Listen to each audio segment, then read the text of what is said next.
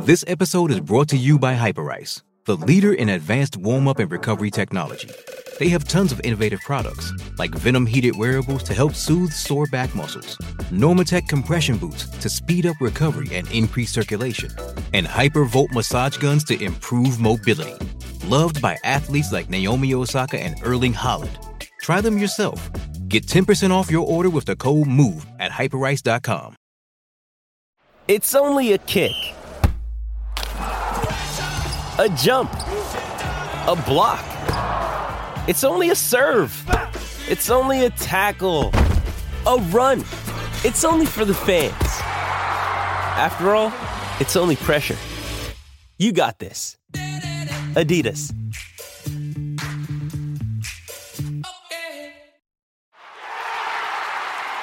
Thank you for tuning in to the Black and Gold Hockey Podcast.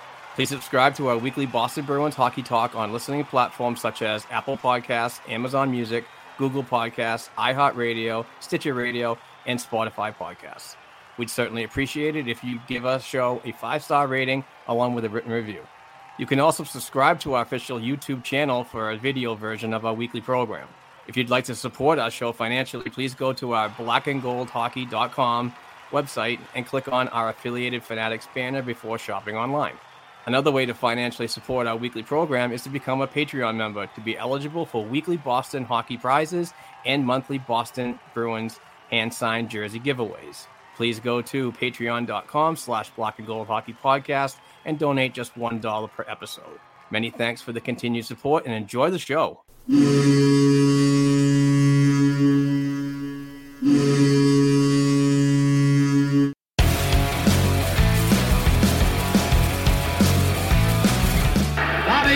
Behind the net to Sanderson, Orr! Bobby Orr!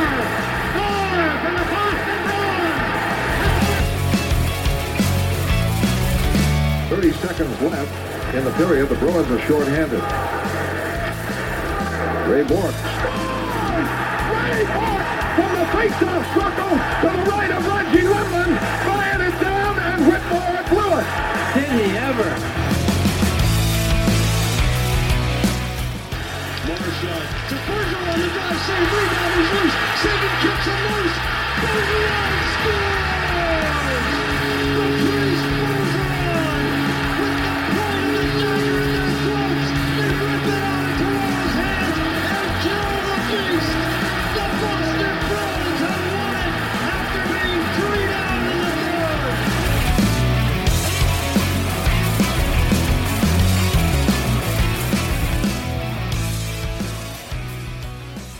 Hey, Bruins fans, welcome back to the Black and Gold Hockey Podcast. This is episode 308, and it is brought to you by betonline.ag. Please go to betonline.ag and use that promo code CLNS50 because it does us a great deal of service. Big show, huge show today. Lots of topics to talk about. The Bruins are still a wagon, no matter what. If they had a couple speed bumps here and there, especially in Arizona, who cares? This team is still very good. But before we talk about all of that awesome Bruin stuff, I do want to say I'm very proud to have this guy right next to me right here. His name is Steve Forney, and he is going to be the Black and Gold Hockey Podcast new primary host. He's going to drive the agenda right now. I'm still going to be here, but I want to be the guy that gets questions asked, and I want to be, stuff like that. I don't feel I do a very good job of driving a train, but I know this guy does because he's got a tremendous amount of experience, and he's one of my favorite people on Twitter. And also, he was up at the 9th floor for a whole season doing the PA announces for the Boston Bruins game at TD Garden. And his name is Steve Forney. Steve, thank you very much, and welcome to the Black and Gold Hockey Podcast, sir. Well, thanks, Mark. I appreciate it. I don't know. It might sound interesting to some people, but I don't know. There are differences when it comes to radio. I've been in radio a long time, and some people like to be the host and some people like to be the co-host. And but if you listen to sports talk radio, when the host is out and the co-host tries to host, it's a different show, So it's a pleasure to be here. I really appreciate the opportunity. And, I hope that Bruins fans realize how lucky they are to have people like you and Dom and, at Ivan, whoever that guy is, and Mr. Tankrat and all these other people who follow not just the team, but the depth and down in Providence and, in the juniors and in college hockey, not a lot of organizations and teams have that kind of a following, and to sort of know what your prospects are up to is big. And, we'll talk about it, but, Krejci missed a day, and a lot of people might be freaking out. What are we going to do about center? What if it's a long-term thing? But when you can look and follow and know what's going on with Johnny Beecher and know what's going on with other people in the organization, it's a real good resource. And tip my hat to you guys for sort of diligently staying on it. It's not an easy thing to do. So I'm glad to be here, and I really appreciate it. So this is great. Yeah. Thank you very much for the kind words about our content and so on. Just having you on the program, I think, is just going to drive this a little further up. We might not be reaching EEI and 98.5 listeners numbers and so on, but it's an increased effort to make the show a little more better when it comes to quality. And adding you on was just a no-brainer. I was super stoked when you basically applied for the position, and I was like, damn, I really have to gravitate this guy because I know your experience and I know you're a diehard hockey fan. You could talk NHL level, and you could talk the AHL level too, because you do things with the Springfield Thunderbirds too. But I'm just really stoked to have you here. And I know Kevin and Dom, when they do have an opportunity to meet you, I think they're going to be really impressed. And I think we're all going to really take this up another level. And I'm proud to have you aboard. So thank you very much. Oh, my pleasure. In episode 308. I mean, that's awesome. 308 episodes, man. That's fantastic. And of course, we got to mention our friends at betonline.ag. You can use the promo code CLNS50.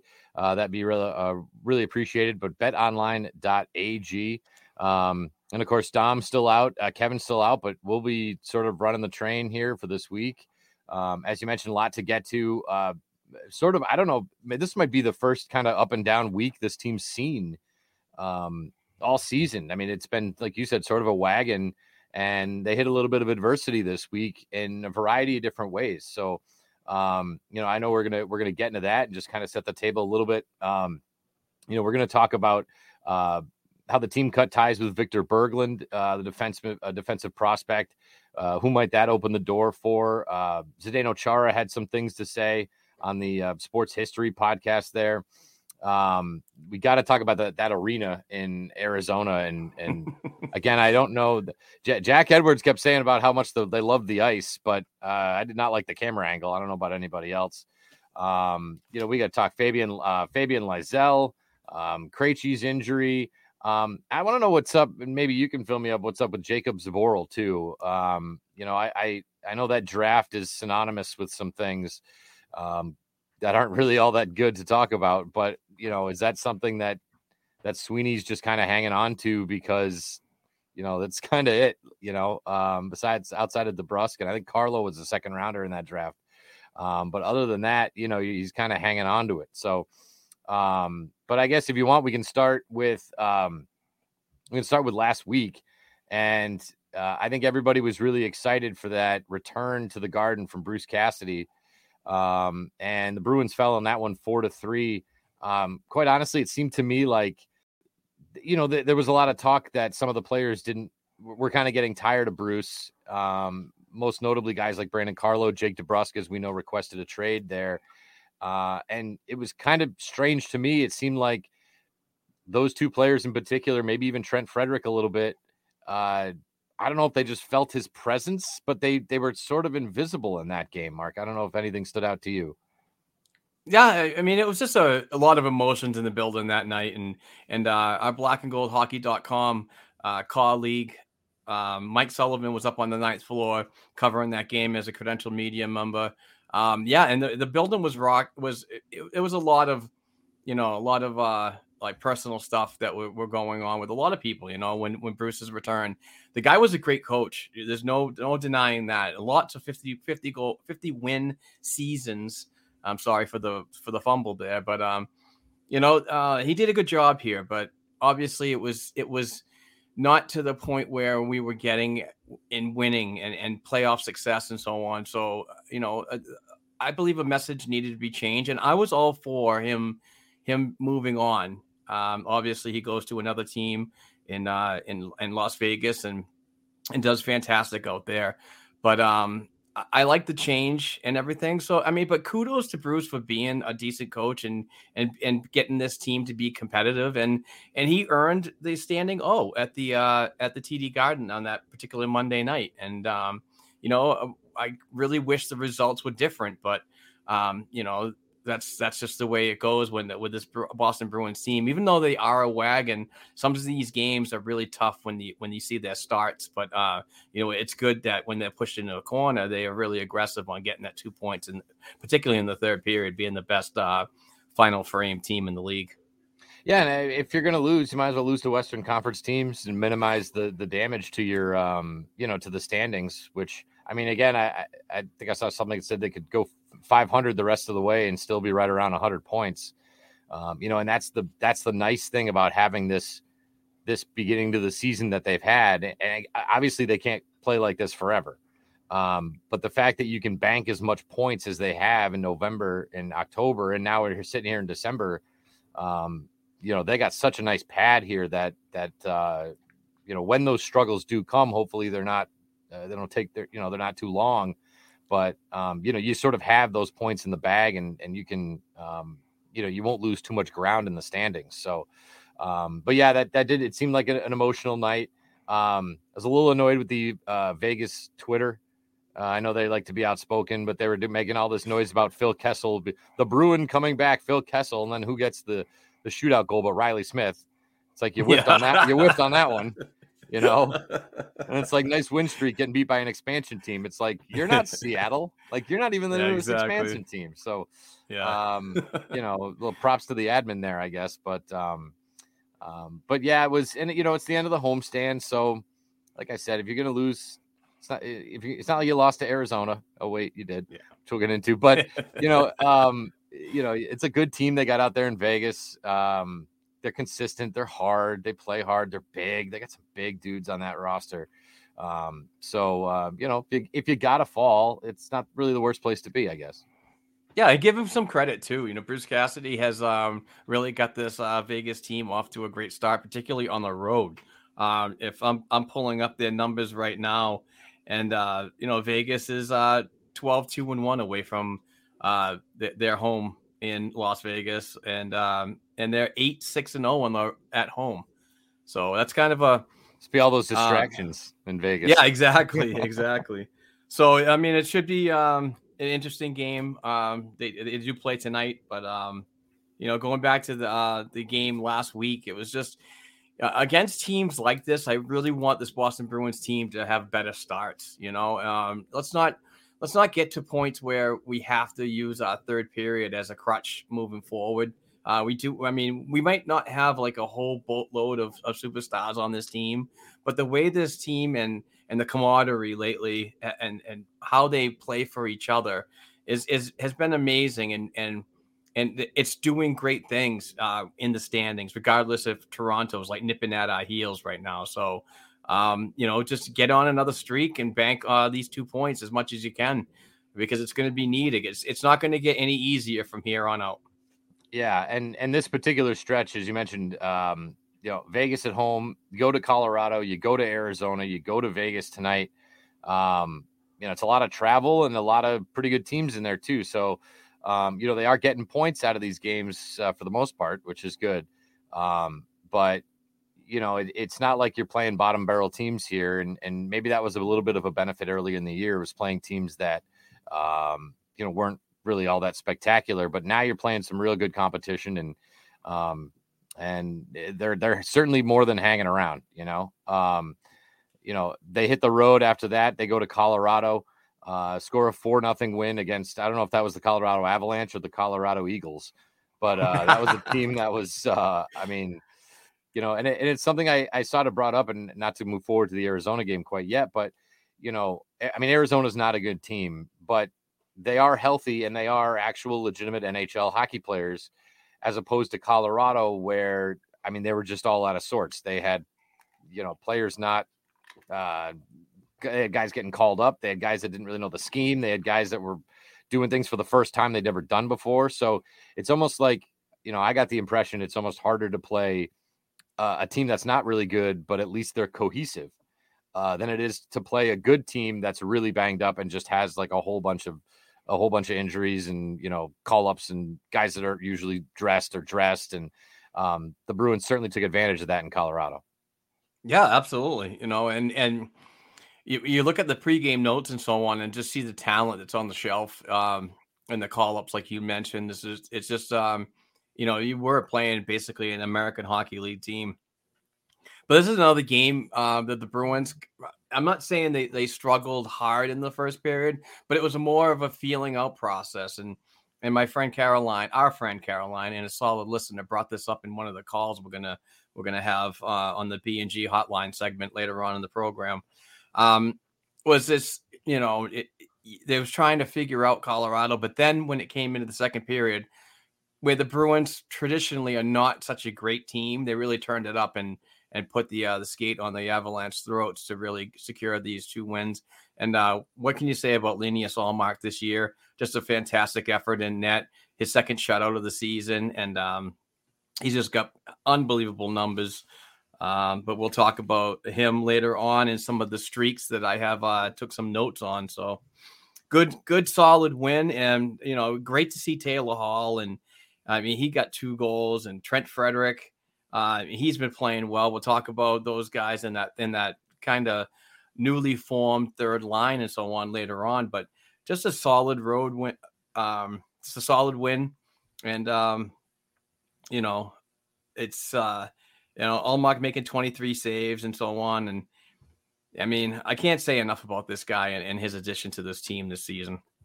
Do you think part of that feeling out process comes from playing teams that you're not really all that familiar with? I mean, they don't see Arizona, they don't see Colorado, you don't see the Winnipegs, and they're not exactly loaded with familiar players who were playing in the Eastern Conference the prior year in a lot of instances. So do you think part of that feeling out, particularly early in the game, comes from just unfamiliarity?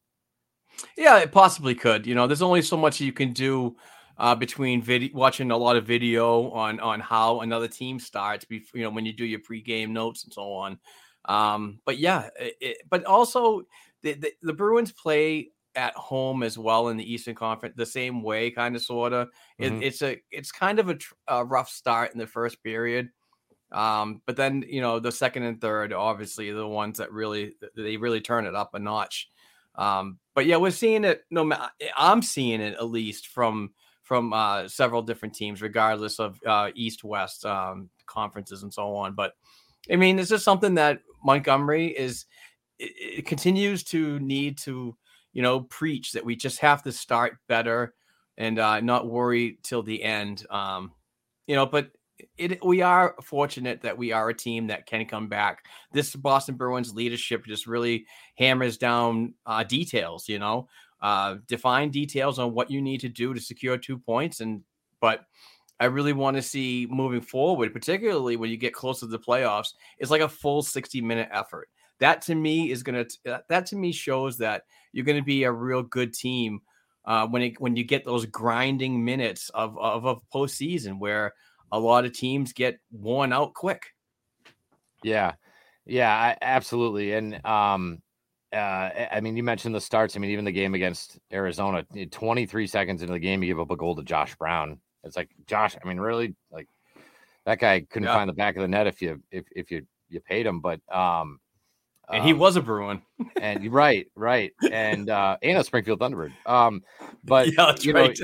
Maybe that's a part of it too, is this, when you're that good in the third period and you can come back and that you can rescue maybe some of the miscues you had earlier in the game, maybe there is a little bit of that complacency coming out of the gate where it's like, well, we'll get them we'll get them later in the game. We give them an early one, but we know we can come back. And as great of an asset as that is, you don't want to, like I said, become sort of complacent with it and start off a little sluggish just because you can.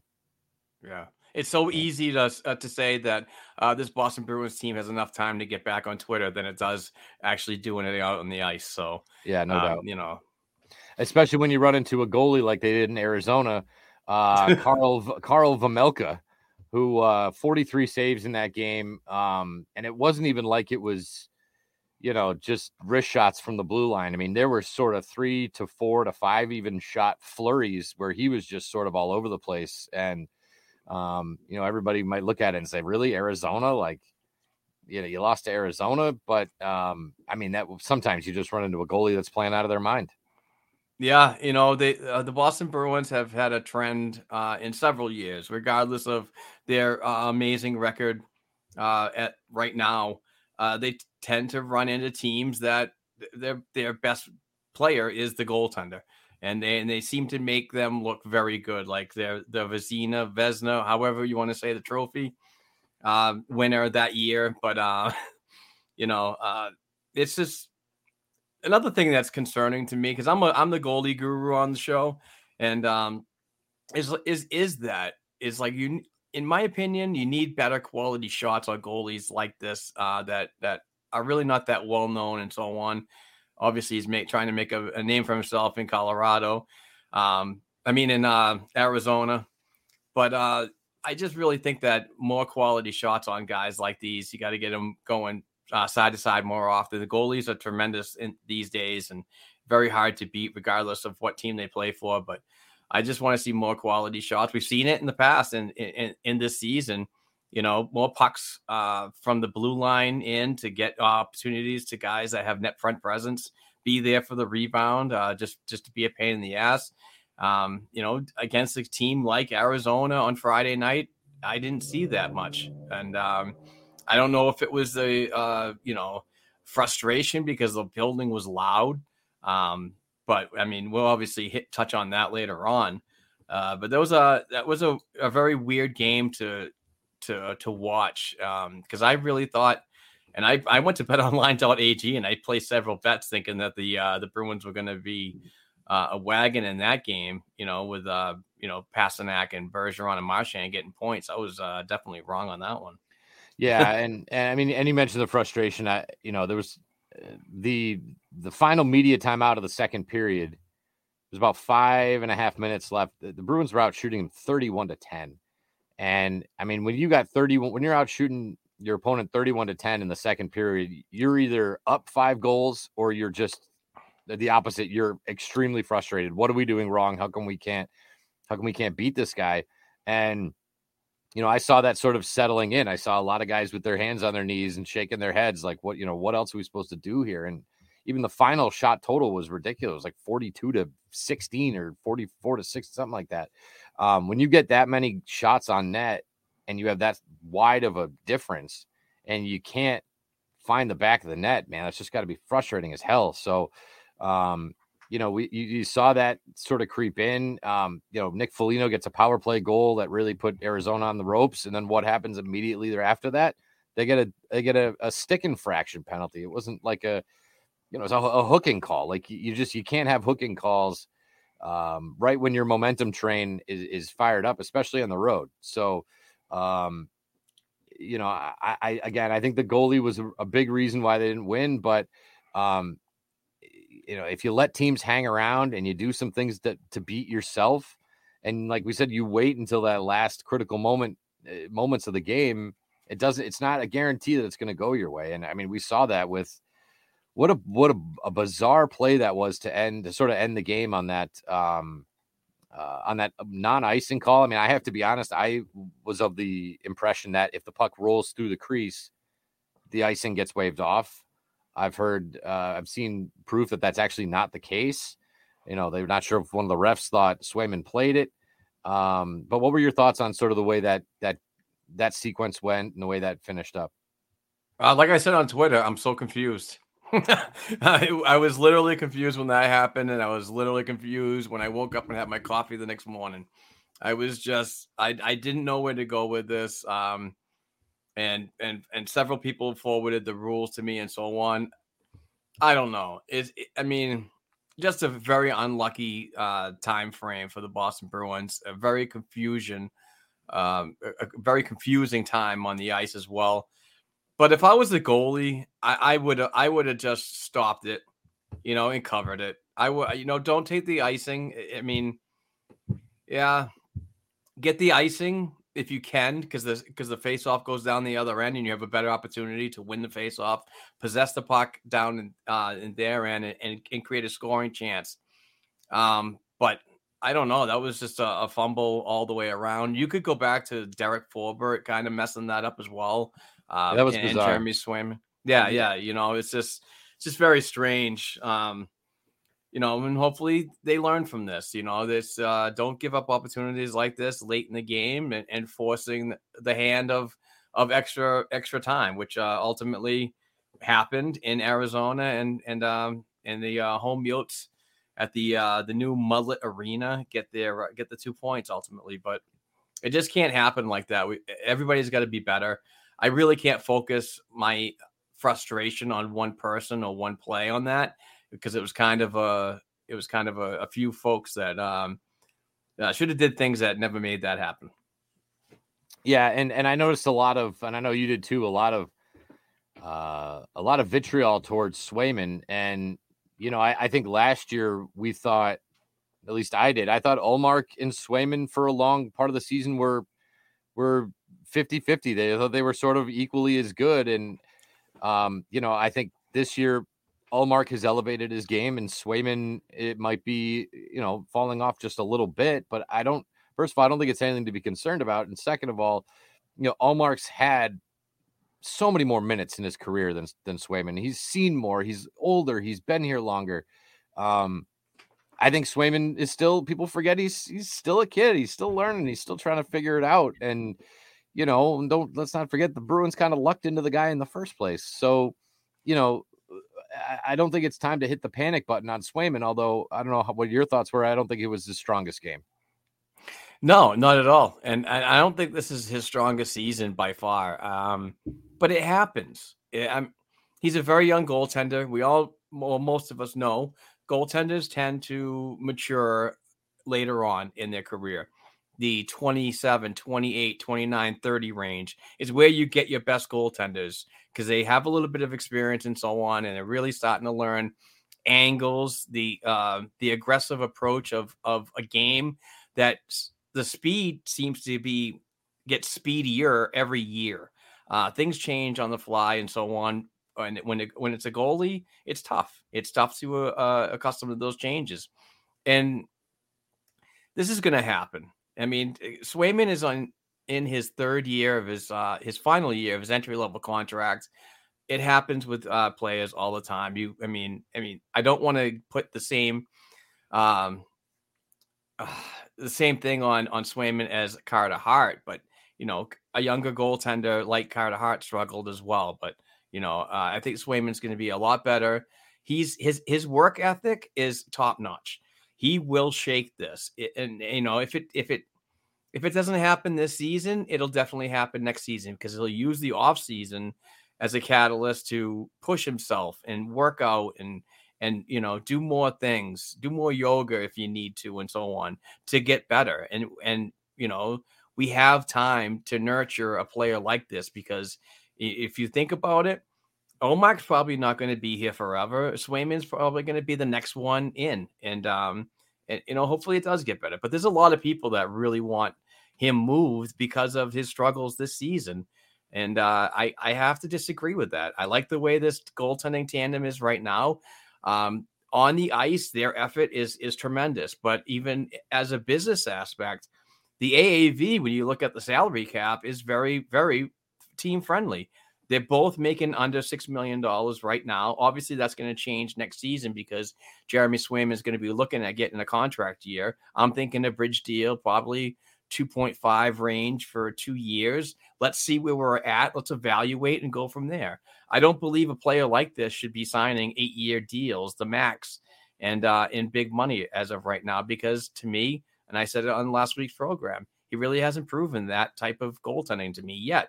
Will he in the future? Absolutely. I think he can. Yeah, I think the days of there are exceptions, but the days of one goalie playing, 70 out of 82 games, I think we're past those days, unless you have, that rare guy. I think Carey Price might have been the last one that sort of would, and Pekka Rinne were sort of the last ones that could really do that. But you have a really good goalie and you pay him $8 million a year, it's harder to get another really good goalie to be his backup and split that time with him. And the fact that, and you mentioned a bridge deal. I mean, I'd match it right up with the Ullmark deal. You don't want both your goalies going to free agency at the same time, but the fact that you have this tandem, which is more than acceptable. The fact that you have both of those guys together, I mean, that's just, I think they're sort of playing with house money. And the nice thing with Swayman and his struggles is it doesn't seem to me to be mental. And you mentioned Carter Hart, one bad goal leads to 3 or 4 bad goals. And, even Spencer Knight down in Florida, when he first got in, it was, the kid had the physical tools out he had them. It was all upstairs. It was all, putting stuff behind you, put a bad goal behind you, you move on to the next play. I see Swayman being strong mentally. I feel like his issues are more physical. I feel like, there was one goal in that Arizona game where he went down, the puck went up, and it's, learning to not go down earlier, to stay on your feet or go faster post to post, whatever those things are that he's having trouble with, they seem to be physical, not mental. And that in of itself is a good sign, because it's a lot easier to teach physical toughness and physical attributes than it is mental toughness and mental attributes. So the fact that he's already got those things ingrained in him, I think, is a good sign. And, he's not slamming sticks over the back of the goal or anything like that. So I think it's it's way too early to be hitting the panic button on Swayman. Yeah, absolutely. It just, this is like going right to our point when we started about the goalie talk and how they mature. He's got to let him figure out the bad goals and the good goals, whatever, and let him move on. He'll figure it out. He has mental coaches. He's got physical coaches, and he's got all these complementary pieces that are allowing him to build, a better athlete in himself, and he'll figure it out. It's just, the panic button people just are absolutely ridiculous, because these are the same people that hated Ullmark last year. They wanted him moved, and they wanted Ullmark moved over the offseason to be cap compliant. It's like, well, let's get rid of this $5 million. It's not that easy. It's not so easy to walk up to a player that you just got and say, can you waive your no trade clause to give us a solid? I don't think that. And I'm glad that I stuck with what I was saying, and what I've learned from former Boston Bruins goaltenders like Andrew Raycroft on the Morning Brew Hockey Podcast, is players that get here, if they're on 2 or 3 year deals, the first year is going to be tough because you need to adjust.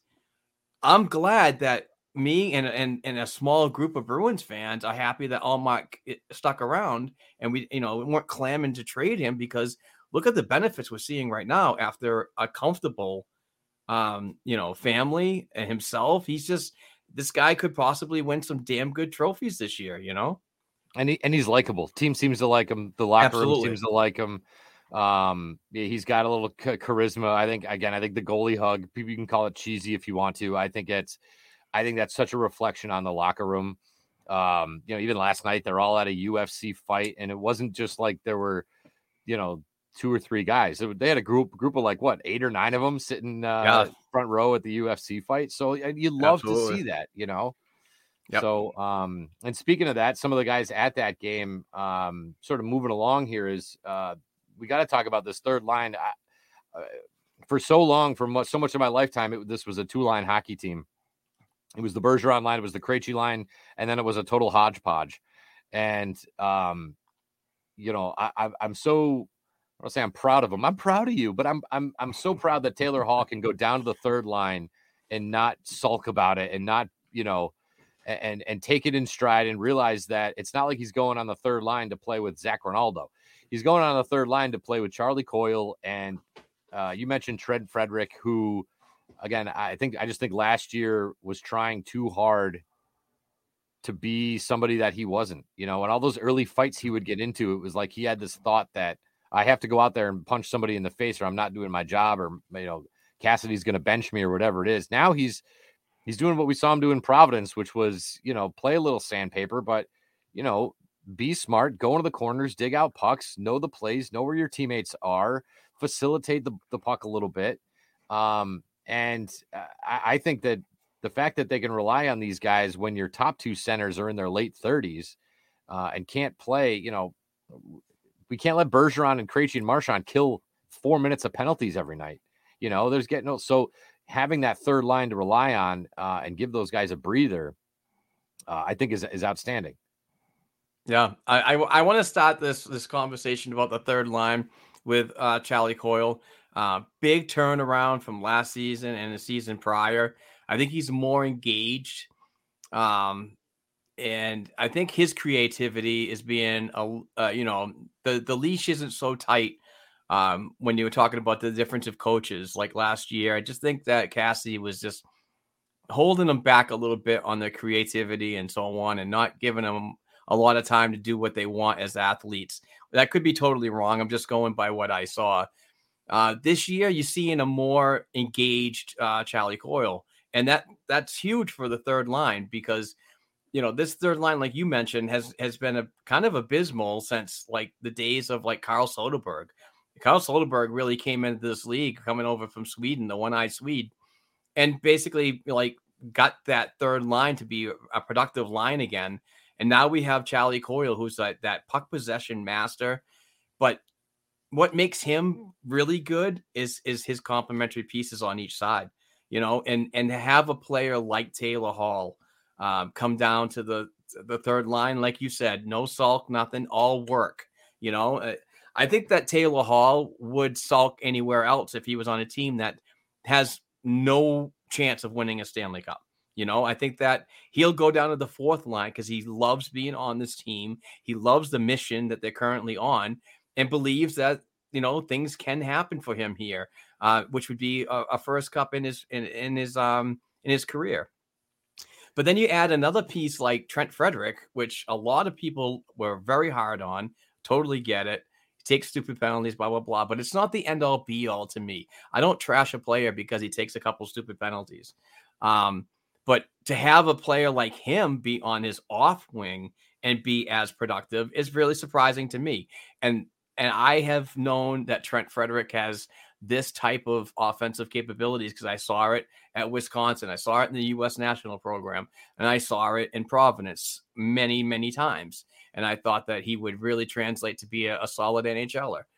But when he got to the NHL, it's probably the message that wasn't the thing that he wanted to hear from like a coach like Bruce Cassidy. I think a lot of these guys on this Boston Bruins team are getting a player's coach message, which is more comforting. It's more relaxing. The coach can go out and start barking orders, but it's being relayed to these players in that locker room as just another part of the family here. We're on a mission and so on. I'm not saying Bruce wasn't, but it just sounds like the things had to be changed. And I'm happy that Monty's in the fold and this team is still doing so well.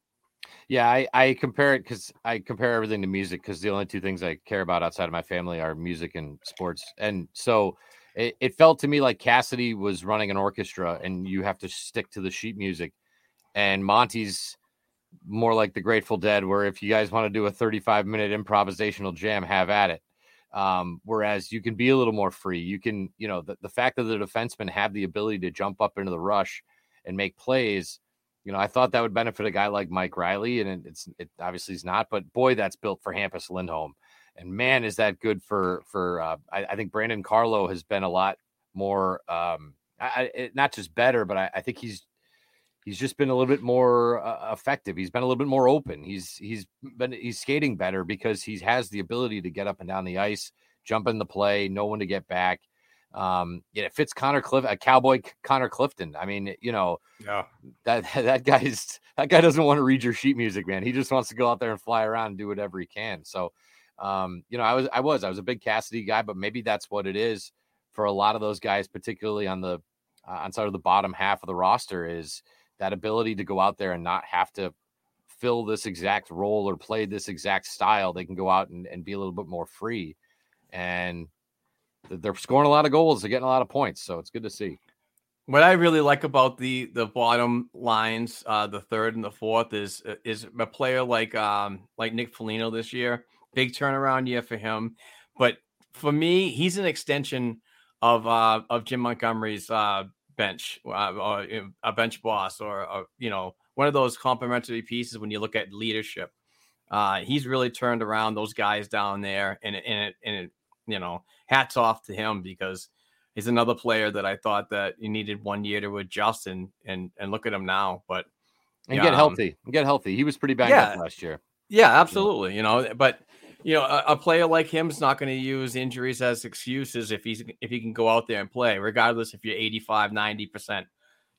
So it's just, I just love the way this team responds, and maybe that's the thing. Is last year's teams and Bruce Cassidy, years prior, they were competitive, but the response, and we're just seeing more finish, and I like the way that Monty doesn't get down on a play when he makes a mistake. And I know I've said this several times, even last week.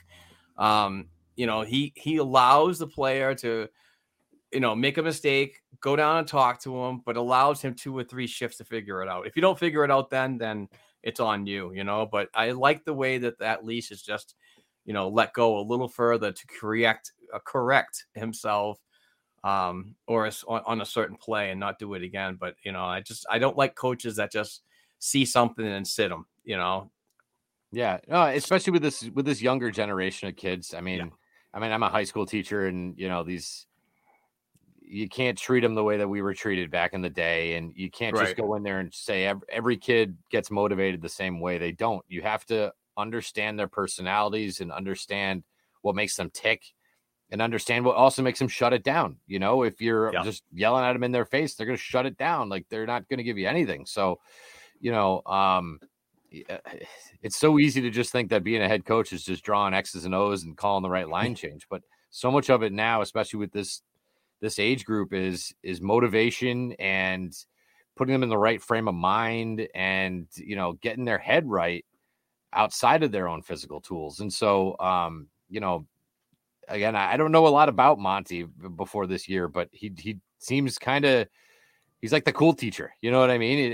And people like to, I remember the good teachers that I had, I'll never forget them. So maybe that's what it is. It's that approach of letting them, sort of letting them be themselves a little bit. Absolutely. So outside of that, and of course, let's not forget about Nosek, who's had a great year too. It's amazing. Even a guy like Craig Smith, who's never been a guy who's scratched regularly, he gets scratched, he comes back, doesn't miss a beat, doesn't complain about it, and you still got an AJ Greer sitting there. So, this team, it's nice and deep, and I think they're in a really good shape right now. Having said that, any thoughts, Mark, on a guy like Jakub Zboril, or Jacob Zboril? I think he changed it to this year. Is that, is there just not enough room for him? Is he just underperforming? How much, what's the timeline on what point we just say he's either got it or he doesn't? A lot to unpack there, my friend. And, Kevin and I and Dom, we all saw a solid Jacob Zboril in the off season, preseason, whatever, but it really never translated into the regular season. He could be that depth piece that the Bruins need if they want to hang on to him and so on, and like get rotationary starts, rotationary minutes. But it's tough. It's tough that he regressed this much in just a short time. And, players like Connor Clifton, who I thought Zboril would have a better opportunity in this lineup over Clifton, but Clifton's really just turned his game around. It's a contract year for him, so obviously he wants to impress. But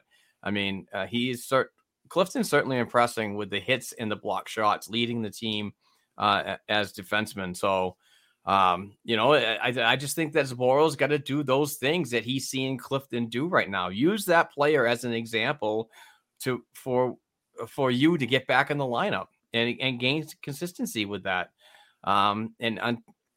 Until that happens, I'm not I'm not hurt having him stick around and so on, but I also don't want to lose a player like that and a little bit of that depth if he has to go to Providence, because the waiver process will be involved. And I'm sure if anybody is looking for a defenseman that,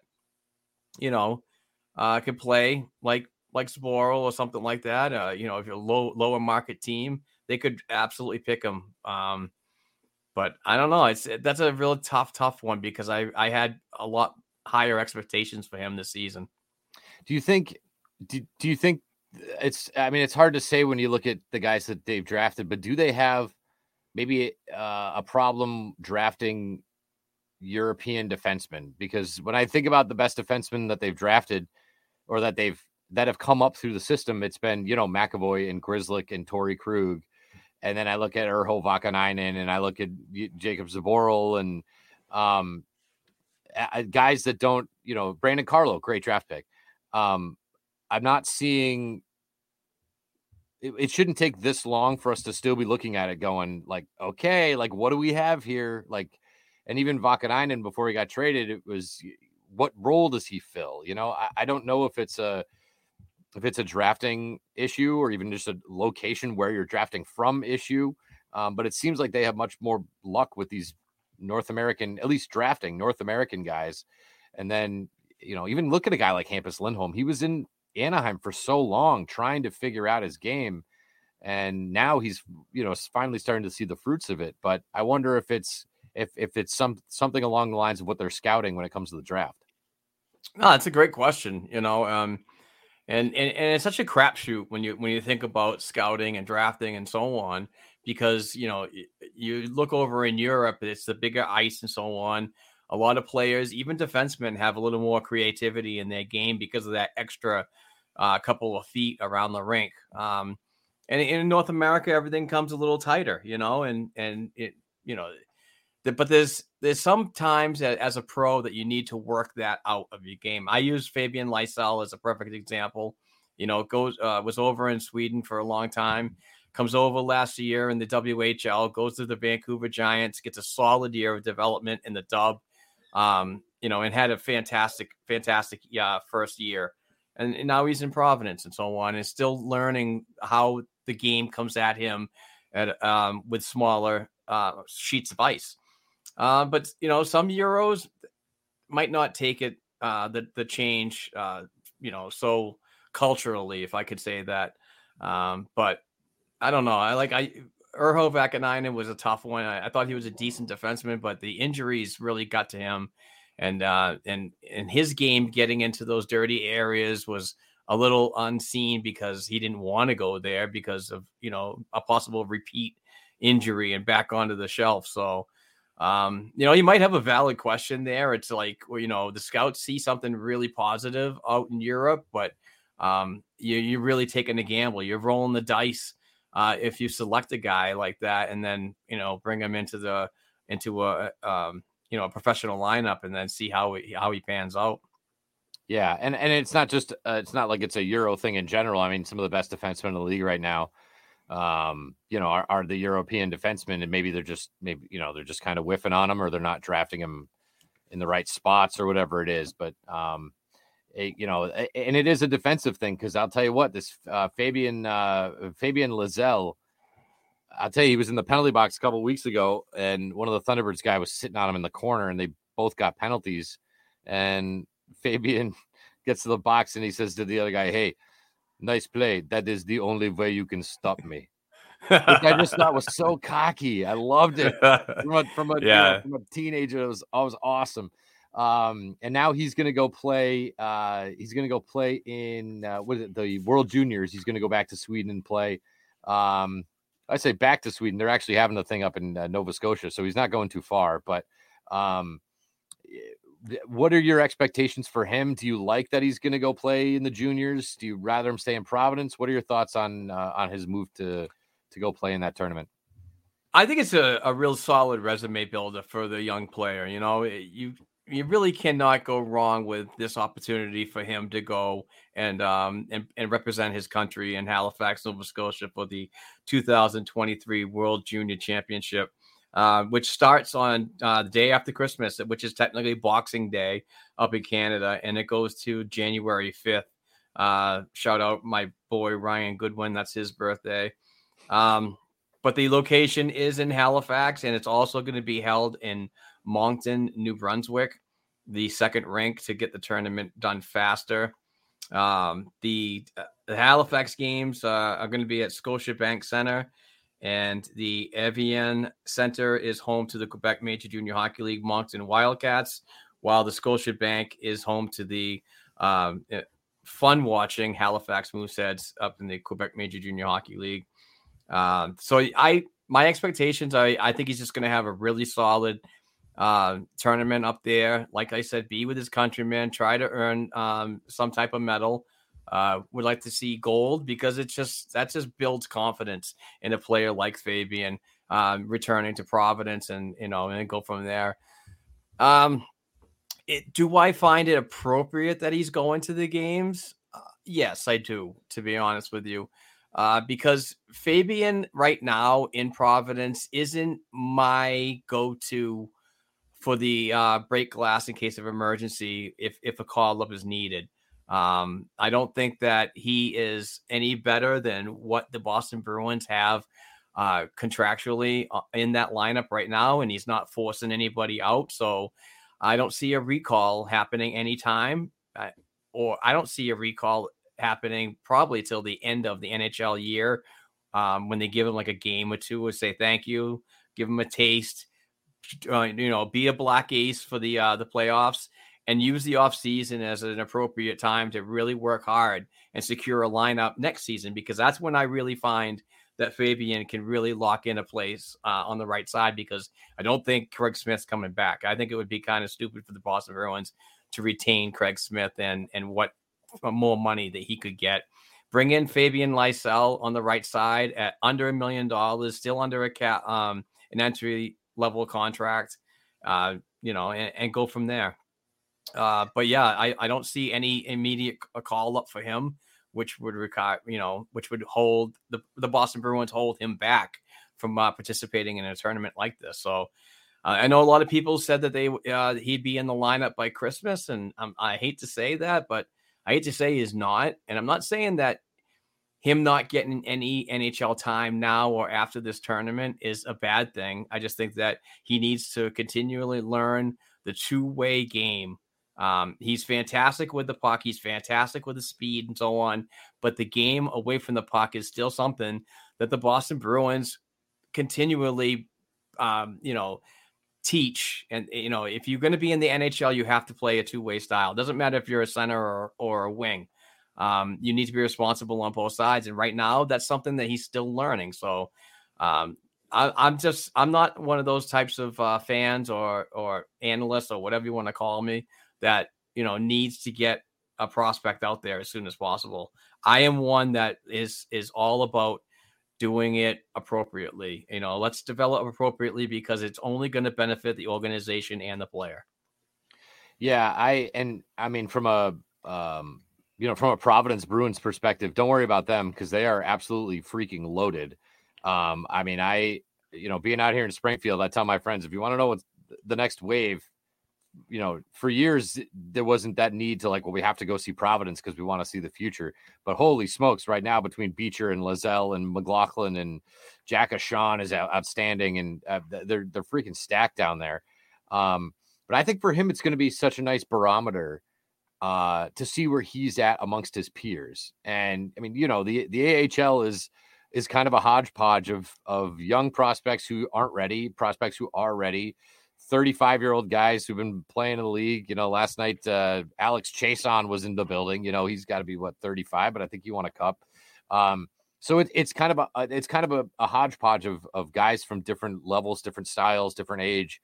Let's see him with his peers, and let's gauge where the growth is, but not only where his future could be. If he goes out there and has no points through 6 games, I think that's going to be concerning. But there's a chance he could go out there and have 12 points in his 6 games, because I think he has that kind of talent and skill. So I think that the AHL will be for learning and for getting better. But to go to one Providence against, Bridgeport game and judge where he is based on that game, I don't think is fair. I think this will be a better sort of barometer as to where he is amongst his peers and where his growth is and where his development is. And that's why I think these kind of tournaments are so beneficial. I'm so glad that they actually let them go. In other leagues, I don't see any other sports allowing this sort of a system to happen. But I think it's going to be great for, like you said, it's nice he gets the camaraderie and he gets to represent his team, and his country, which everybody wants to do, but also to have that that sort of matchup with his peers to see where he's at, I think is going to be good for him. Yeah, absolutely. It's just, like I said, it's just a resume builder.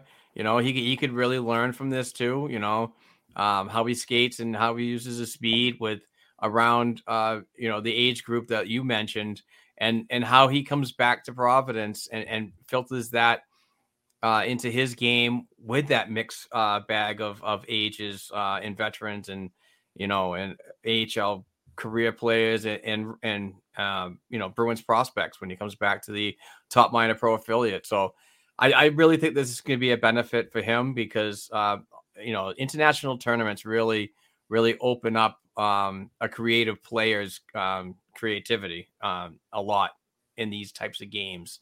I don't think he goes pointless though. I think he's going to have a really, really good tournament and really could open up some eyes, not only from Boston Bruins fans, but league wide, because this tournament is just one of the annual games that really garner a lot of attention. And I think him and Sweden have a chance to do really well. Well, we do have 5 calls on the Black and Gold listener hotline, and we do really appreciate you guys taking part and being a part of that with us and getting yourselves to be a part of the show. Before we do get to that, I do want to mention that our Black and Gold production sports media company is looking for podcasters, website writers. If you're out there and you're a diehard fan and you love talking Bruins, you love writing about the Bruins, don't do it. You can do it sitting at the bar, over a beer with your buddies, but wouldn't it be better to do it either here with us or with a podcast or with, like I said, just writing your own words down and getting somebody to read it. I don't want to lose the art of writing. There's my high school teacher part of me. Let's not lose the ability to write, but put your words pen to paper and feel free to reach out to Mark. We'd love to have you on the team here. And of course, we also want to mention one more time about our friends BetOnline AG. It's whether it's for us or for the NFL slate of games, we want to make sure that you get in there. So BetOnline AG, make sure if you can use that promo code CLNS50. And that would be great for us. We really appreciate it. Mark, do you have those calls ready to go? Do you want to fire through those? Actually, I do want to take a moment to recognize our show sponsor, BetOnline.ag, and quick ad read. Cool. BetOnline.ag remains your number one source for all your football, basketball, and hockey bets this season. You'll always find the latest odds, team matchup information, player news, and game trends, all at BetOnline.ag. BetOnline is always your continued source for sports wagering information, featured live betting, free contests, along with live scores for almost any sport or game imaginable. BetOnline.ag is the fastest and easiest way to wager on all your favorite sports, such as the NFL, NBA, NHL, MMA, tennis, boxing, and even golf and other special sporting events. Head over to the BetOnline.ag website to set up a free account and receive your 50% welcome bonus with your first cash deposit. Make sure you use our promo code CLNS50. That's CLNS50 to receive all these fantastic rewards. BetOnline.ag. It's where the game starts. All right. Like we a radio professional. BetOnline.ag. I tried. Hey, well, I got the skill guy here. I just had to show you up just a little bit. Not a problem. So awesome. let's see what we got on the calls. I love this concept. Excellent. We do have 5 calls that we had today, and want to thank everybody for taking the time to do that. And if you do want to participate in this segment that we're going to be doing, hopefully every week, we can only do this with your with your time and effort. So please call 978-504-2727 to participate and leave us a brief Bruins related question or ask any question about us, the panel. But let's start off with Duncan, and he's the first one to go. So here we go, Duncan. Hey, Mark, this is Duncan from Hartford, Connecticut. Huge fan of the show. My question has to do with David Pastrnak. Why have they not signed him? Is it purely a salary cap issue, or are we have to think about the future of the center here? Thanks. I look forward to hearing this soon. Oh, this is a pretty common question on the tweet machine and also Facebook. I find Facebook is more drama than anything else when it comes to Boston Bruins hockey. But some people are really worried about losing David Pastrnak. And as we get closer and closer to the trade deadline, the comfort level is really not that comfortable at all to most. And they really believe that the Bruins as an organization are dragging their feet to sign this guy. And I don't believe that is very true. I think that both sides are doing the due diligence and talking. Negotiations like this are never easy, but the good thing is there's communication between both sides. The agent has come out publicly and said, yes, we talk almost on a daily basis. And so is the organization. So as long as they're talking to me, that's my comfort level. If they're not talking, I would not be too happy right now. But I don't think it's got anything to do with the salary cap because, they're up against it this year, but they have some flexibility with a little bit of a cap bump next season. And with players departing over the offseason, I think that they can make it work. So I don't think it's a salary cap logistics. I just think it's like hammering down the years, bonuses, and so on. And traditionally, JP Barry, who is Pasternak's agent, he traditionally waits to the very last minute. He did the same thing with Pasternak's current deal. When they went one day past into training camp, and him and McAvoy basically signed on the same day. So I really won't worry until we get really close to the trade deadline. And and if you do happen to not have him signed by the trade deadline, then it's like, what do? You need to really question yourself. Like, if Pastrnak has any indication that he doesn't want to sign and he wants to test the free agent market, that's when you, as an organization, really have to think about what's your next move. Do we want to sell this guy and get as much as we can, whether it be draft picks, maybe some complimentary players. But I mean, number one, I'd hate the idea of trading Pastrnak. I think he's an elite player. We need to build around a guy like this, and he's so well loved in Boston. I want to see him back just for those purposes. But if he doesn't want to come back, I mean, there's something that you have to do. I mean, you just can't let a player like this walk and get absolutely nothing for him. If you do happen to trade a guy like David Pastrnak, you can bring back a lot of equity, particularly in the draft, where the Boston Bruins, yes, they do have a very good team down in Providence. They have some decent prospects in the depth, but you also have to replenish all that stuff to get it back up again, and to get out of the rankings of these prospect rankings that have the Bruins always up in the 30s and even 32. So long-winded answer, but I think a deal is going to get done if it's not done already. But until the trade deadline, I'm not really worried about it. I would say 8 years, 88 million, just get it done. 88 for 88. It would be aesthetically pleasing. But I think there's already a segment of fans that have had it with Don Sweeney, and ask Red Sox fans how they feel about Xander Bogaerts leaving town. This is not, I mean, the Red Sox are going to be a disaster and fans aren't going to show up. That's how pissed off they are that Xander Bogaerts isn't back. Bruins fans have double the passion of Red Sox fans, and they will, they'll be out in the streets. So I think Sweeney needs this extension for his job. I think the Bruins need this for their, for their reputation. And you let a guy like Pastrnak walk, especially for free, like you said. If you don't get anything back for him, and this team starts off 1-5, 2-10 next season, they're going to be out in the streets for blood. So 8 years, $88 million, get it done. I like your idea. I mean, that's so cap friendly. It's ridiculous. But I'm thinking a little more. I'm thinking the 9-5 area that would be comparable to a Charlie McAvoy, and obviously the 8 years. But ultimately, I kind of think he's going to get like between 9-5 and 10-5. And also, if a player like this walks, the other thing that I constantly think about is the future of this Boston Bruins team and players that want to come here. Like if Pastrnak walks and so on and somebody comes in and signs like a bridge deal or a couple of years and they want to stay here, but they're like, oh, well, they got rid of a guy like Pastrnak. How are they going to treat me in the negotiations as well?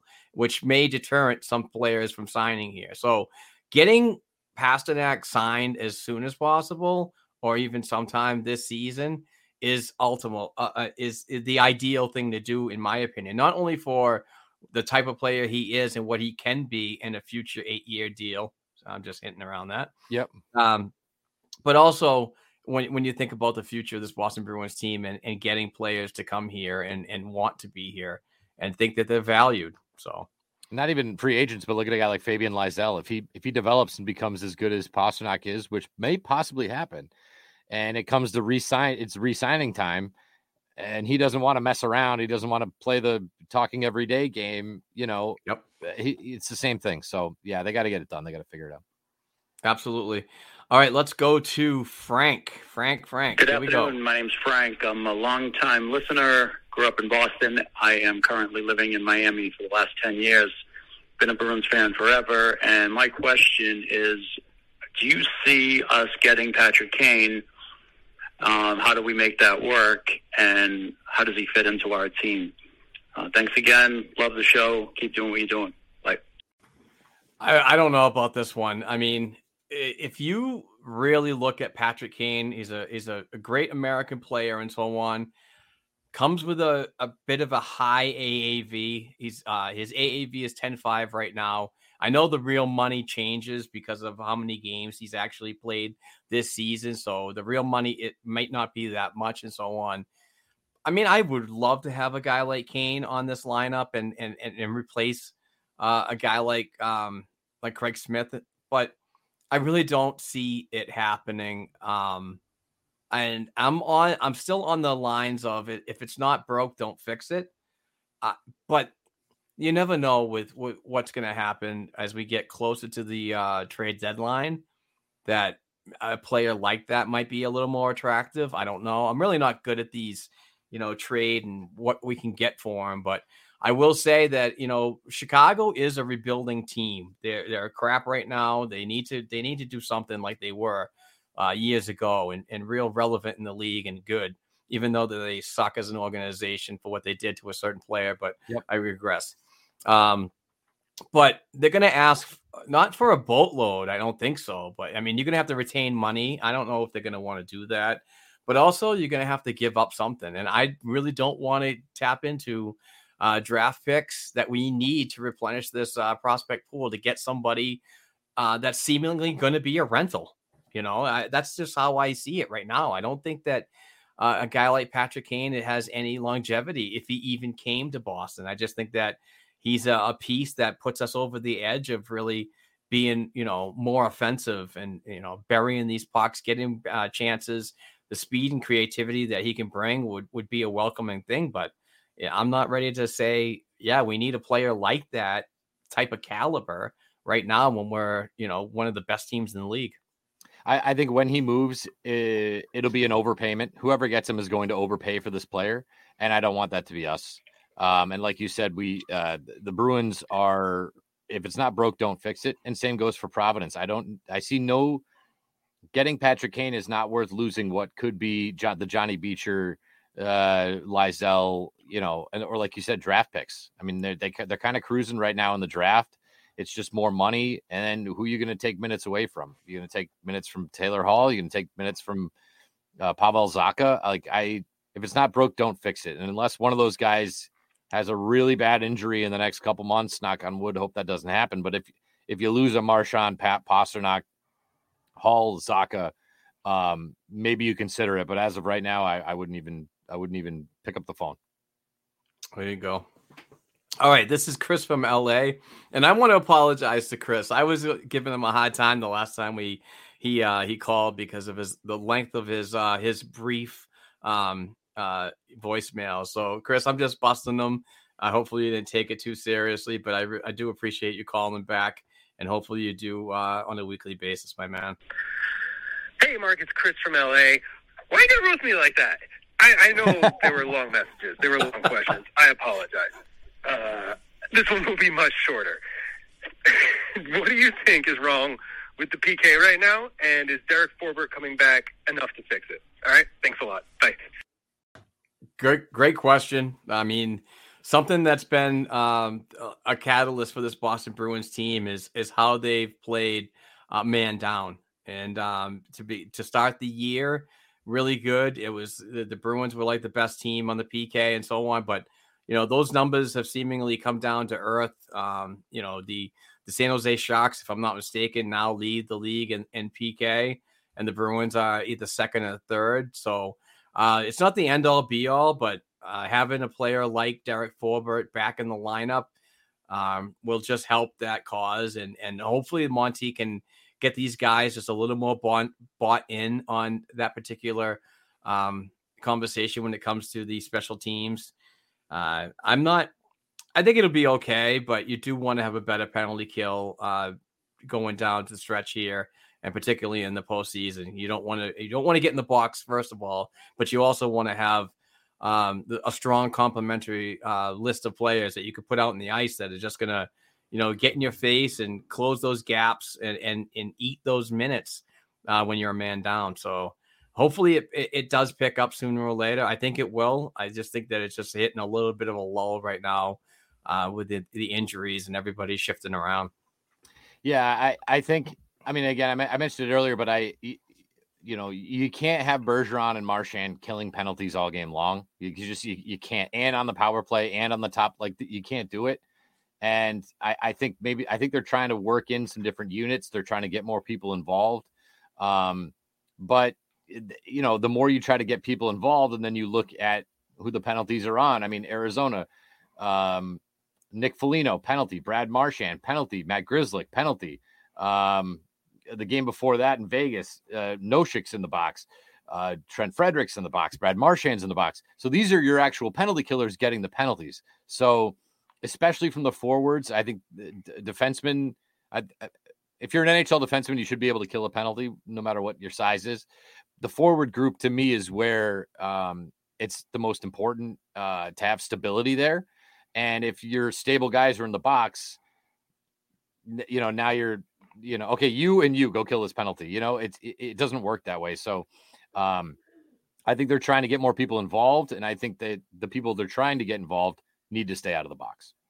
Yeah, absolutely, because that creates holes for an opposing team to really look at. If all your good penalty killers are in the box, that they're going to poke that until they are successful. And I've seen that several times. And we shouldn't be taking stupid penalties in the first place, but also the complementary people that are out there on the PK and that part of special teams just really needs to lock it down and know when, know when to hold them, know when to fold them when it comes to the penalties. Yeah, definitely.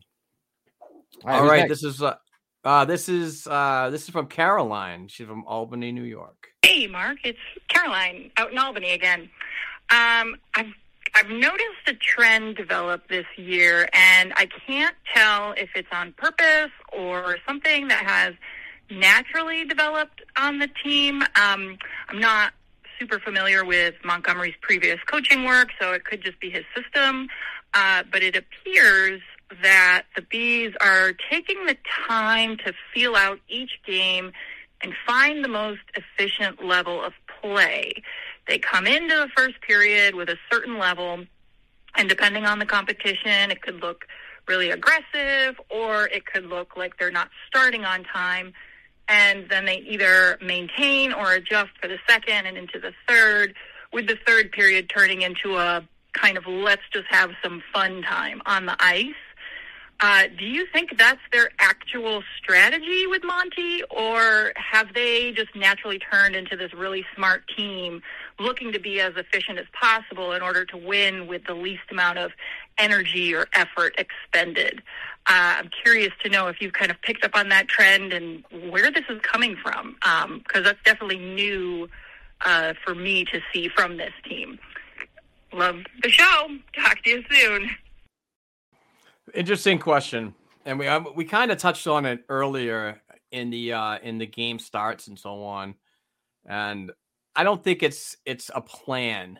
I think Montgomery and Gruden and the coaching staff have all gotten together and say we need better starts, and need a better 60-minute effort, regardless of, like I said, the score and how much of a wagon this team is this season.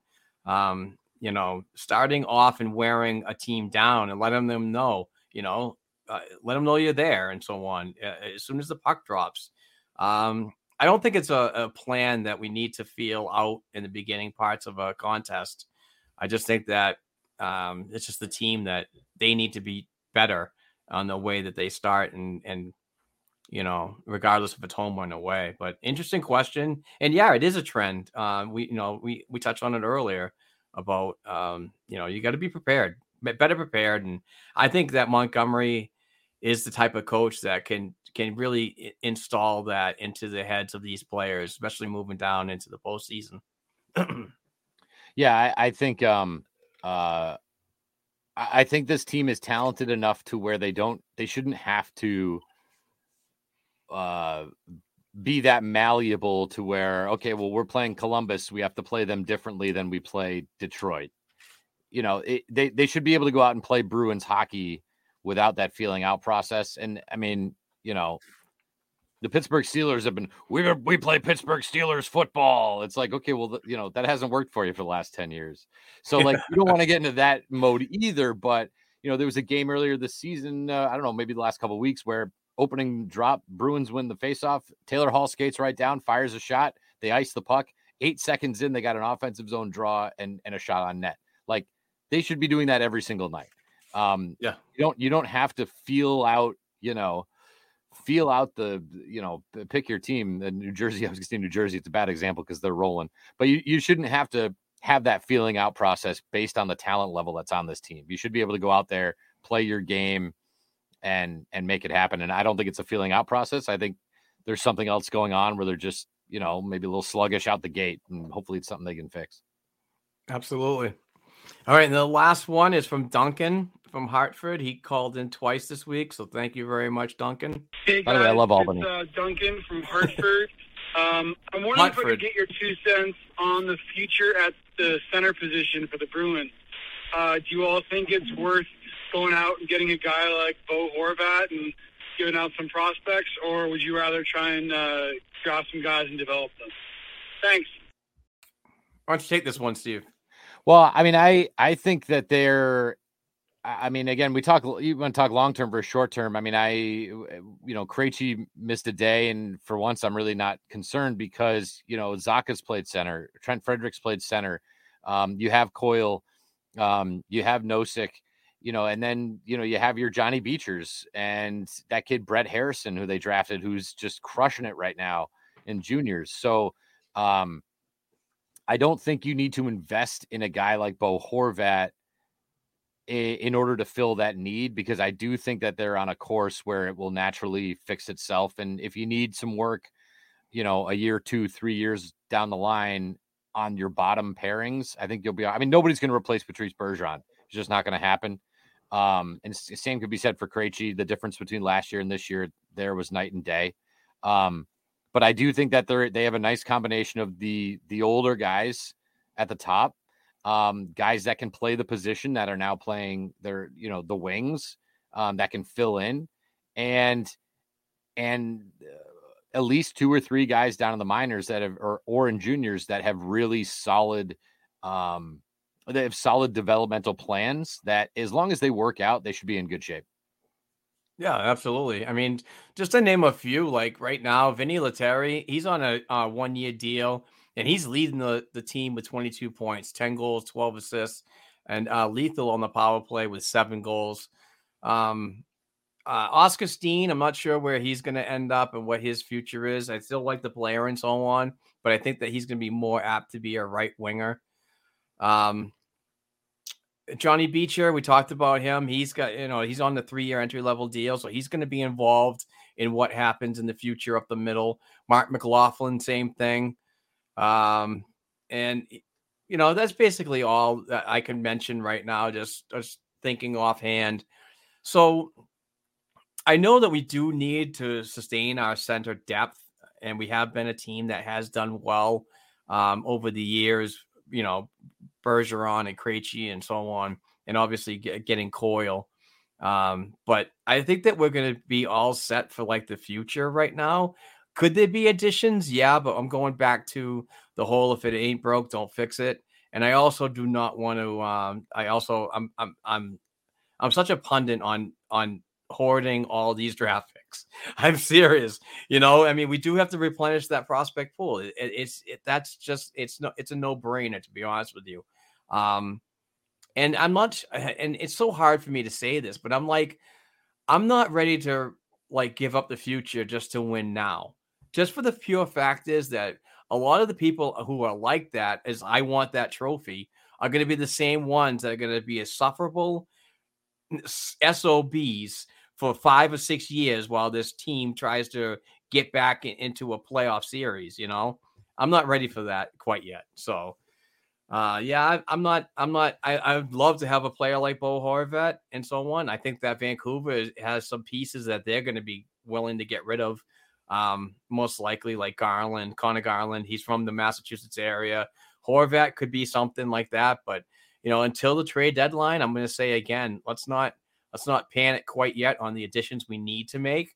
If there's a significant injury up the middle or the wing or even on defense, that would be a time to say, hey, we needed that guy to get into a long playoff run. We have to go out and get somebody else that could fit those shoes appropriately. Yeah, I totally agree. Although I don't know, I've seen enough of Vinny Lettieri to think that I think he's just an AHL guy, but he was in Hartford for a while too. And, but I agree. I think they're in a really good spot. I mean, I don't know what the prospect rankings are, but I got to figure that the Bruins forward depth on the whole is probably pretty high in terms of guys that are not playing professionally yet between college and the juniors. I got to feel like their forward group is probably, even that Brunet, is that the guy that the first rounder they got, or I don't know, first or second? No, round? he wasn't a first rounder. He was a later round, but he's up in Rimouski in the queue. Yeah, and he's doing pretty good. Well. Yeah, he's playing well. Yeah. So there's a lot there to be had, and I'm kind of like you with the draft picks. This isn't like football where you draft a guy and you throw him right in there. They all take time, and they all take 2, 3, 4 years. So you stock the draft picks, you draft the guys. Some are going to hit, some aren't, but you're not going to know without time. So you stock them up, you draft them, and you hope for the best.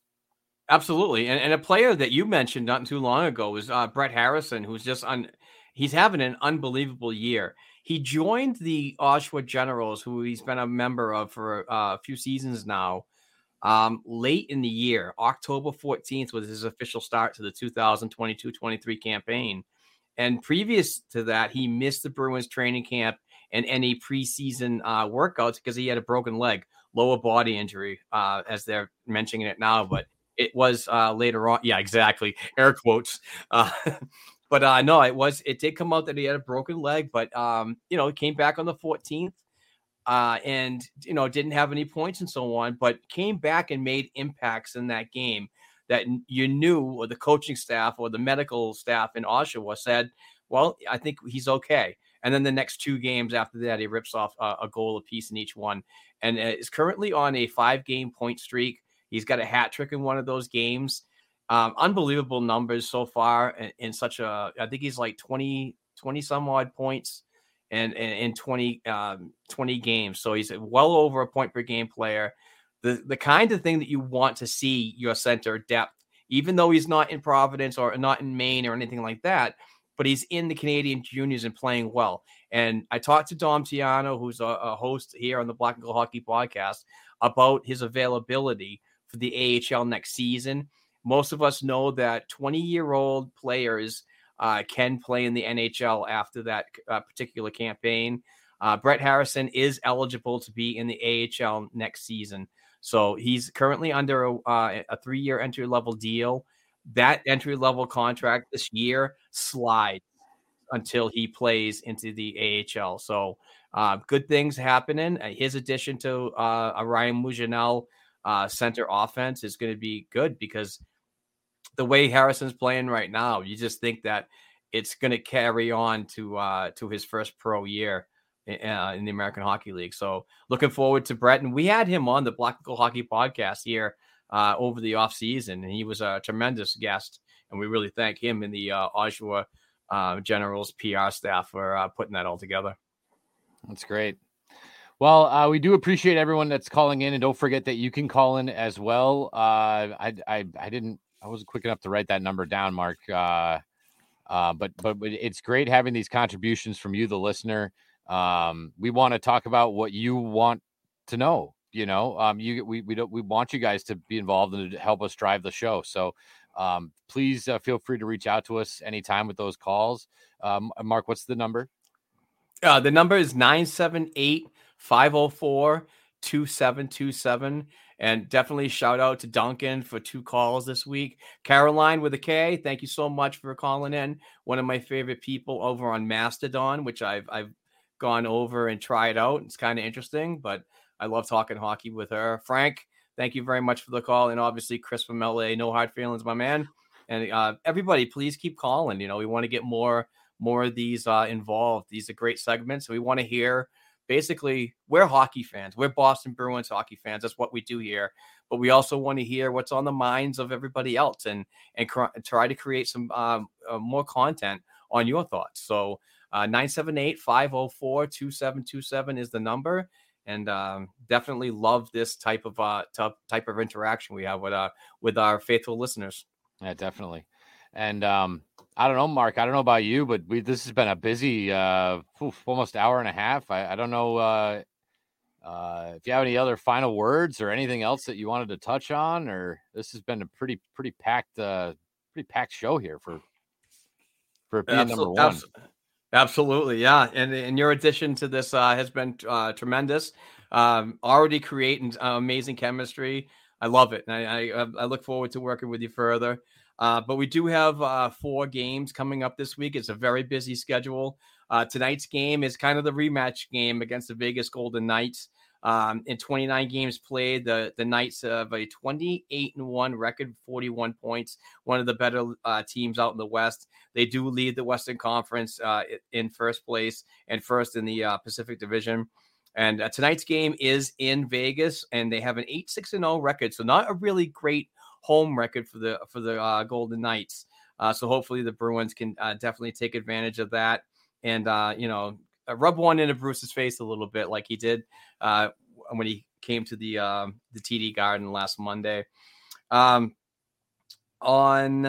Tuesday night, the Bruins are back from their small road trip to play the New York Islanders. The Islanders are 17-12-0. They have 34 points in 29 games, currently 4th place in the Metro Division, and they are 8-6-0 on the road. So hopefully the Bruins can beat them. I know Matt Barzal is one of the hotter players, and the Islanders can be one of those sneaky teams that that trap type of game. I can't stand the Island. Anywhere Lou Lamoriello goes, I can't stand that team. Honestly, they do give them a hard time. The Bruins, the Islanders, give the Bruins a hard time. Oh, absolutely. One of those teams. They did the same thing in that playoff series too. It's like almost like watching the old New Jersey Devils and the Ottawa Senators. I'm like, stop this. Yeah. And anyway, on Thursday night, the Los Angeles Kings, they have a 15-11-4 record. 34 points in 30 games played, currently second in the Pacific Division, and they are 8-6-2 on the road. And finally, wrapping up the week is a matinee game against the Columbus Blue Jackets. They are not good this year. 9-15-2 with 20 points, 26 games played. They sit 8th in the Metro Division. They're 2-5-1 on the road. No excuse for the Boston Bruins to run over this team. But that is it for the upcoming games. I do want to mention some player streaks going into the game tonight against the Vegas Golden Knights. David Pastrnak is currently on a 4-game point streak. He's got 5 goals and 5 points. And in that time frame, he has 19 goals, 18 assists, 37 points in 26 games played. David Krejci, regardless if he plays tonight or not, there's a rumor saying that it's a game time decision. We'll see what happens, but he is on a 2-game point streak. He has 2 assists in the last 2 games. He has 8 goals, 13 assists, 21 points in 23 games played. Jake DeBrusk is currently on a 2-game point streak with an assist in the last 2 games. Charlie Coyle is on a 2-game point streak, and he has a goal, 2 assists, 3 points in that time frame. Linus Ullmark is currently on a 7-game winning streak. Listen to this, Steve. 1.37 goals against average, 0.953 save percentage in those 7 games. Wow. Absolutely disgusting numbers. And you people, not you, Steve, but some of the listeners out there didn't want this guy. But he is 15-1 so far this season, a 1.82 goals against average, and a season 0.939 save percentage. And I also not to throw water onto a hot fire right now, but Jeremy Swayman is currently 5-3-1 on the season, a 2.80 goals against average, and a very, very concerning 0.887 save percentage. I need to see Jay Sway get those numbers back up, because he's a huge part to this goaltending tandem moving forward. And, they need him. Yeah, they do. I mean, regardless of everybody saying that I want to trade him and get something for him now because he's got value, you need him. You need him, and he will come back. So agreed. That's all I got to say about that. So some point streaks on the line tonight. So It should be interesting as the Boston Bruins play the Vegas Golden Knights. So it's going to be an exciting week, and I'm really pumped about it. Yeah. Let's keep it going. Let's a little more consistency. They've been up and down this week. Let's see some more consistency, even if they don't get the points. I want to see consistency in the play. And this was great, Mark. I'm so glad that we were able to make this work. I'm so pumped to be a part of this. And again, people can reach out to me, reach out to you anytime. Social media, we're always on it, unfortunately.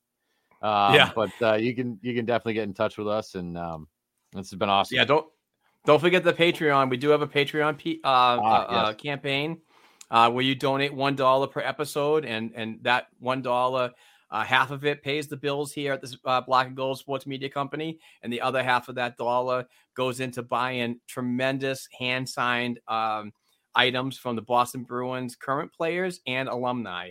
And we get all our hand-signed stuff, which is fully authenticated, from Bruce Sullivan from Boston Sports and Music Memorabilia.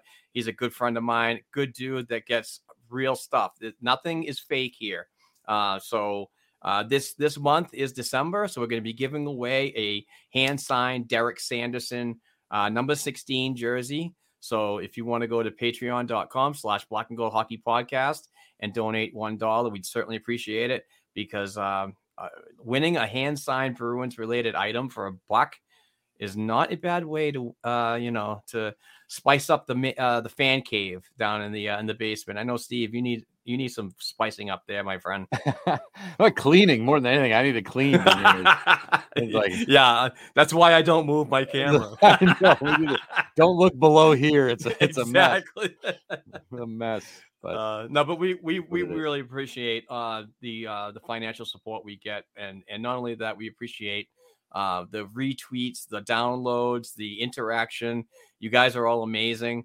I just want to say thank you very much to Steve for sending me that DM saying I would love to be a part of this program, and which got me giddy little girl excited, because I do want to make this show better for the listeners and so on.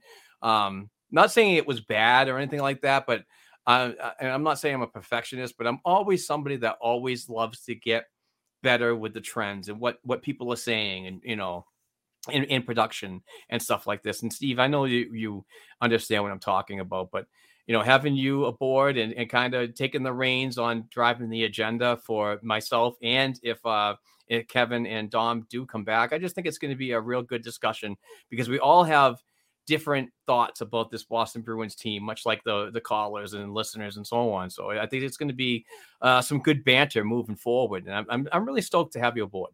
It's a pleasure. I'm glad to get my feet back into talking in front of the mic. 8 years in radio before I got laid off, and now I'm teaching broadcasting at a vocational high school, which is great. But it's nice to have this. This is you can't. I always tell people talking into a mic is has a little bit of an addictive qualities to it, where when you don't get to do it for a while, you start scratching. So it's great to be back. This was a whole lot of fun. I can't wait for next week. Absolutely. And that is episode 308, folks. Again, thanks to Steve. Thanks to everybody for their financial contributions and just the love that we get on a weekly basis. We're just going to get a little better from here every day. So please stay aboard. Please subscribe on Apple Podcasts and iHeartRadio and Spotify. And also subscribe to the YouTube channel. Please hit the subscription tab. Hit the thumbs up and notification bell when we do release a new video. It'll all be up here, and we're doing a whole revamp of our YouTube channel. So please go to Black and Gold Hockey Podcast and do a search on the YouTube and like, share, and do all that good stuff for us, because we love doing all this stuff for you. So we will be back next week for episode 309 and talking more Boston Bruins with a full 4-game schedule coming up and some other topics that will that Steve and I and hopefully some others that want to join the panel will come up with on our agenda for the week. And I just love this Boston Bruins team. So with that being said, I'm Mark Allred. You can follow me at Black and Gold 277. That is Steve Forney. I don't know where that I've been called worse. Don't worry about it. My name rhymes with everything. But he is on Twitter at PAVoice413. Until next week, folks. Take care.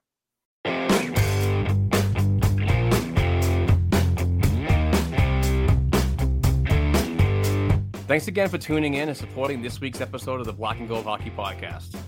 Please give the show a 5-star rating and write a review on listening platforms such as Apple Podcasts and Spotify Podcasts. If you'd like to contact the show for advertising opportunities or to send us a question or topic idea we should be discussing, please send us an email to blackandgoldproductionsllc@gmail.com. Don't forget to share our program on your social media platforms with other hockey fans and follow our Twitter accounts at Black and Gold Pod, at BNG Productions, at Black and Gold 277, and at Kevin_O'Keefe89.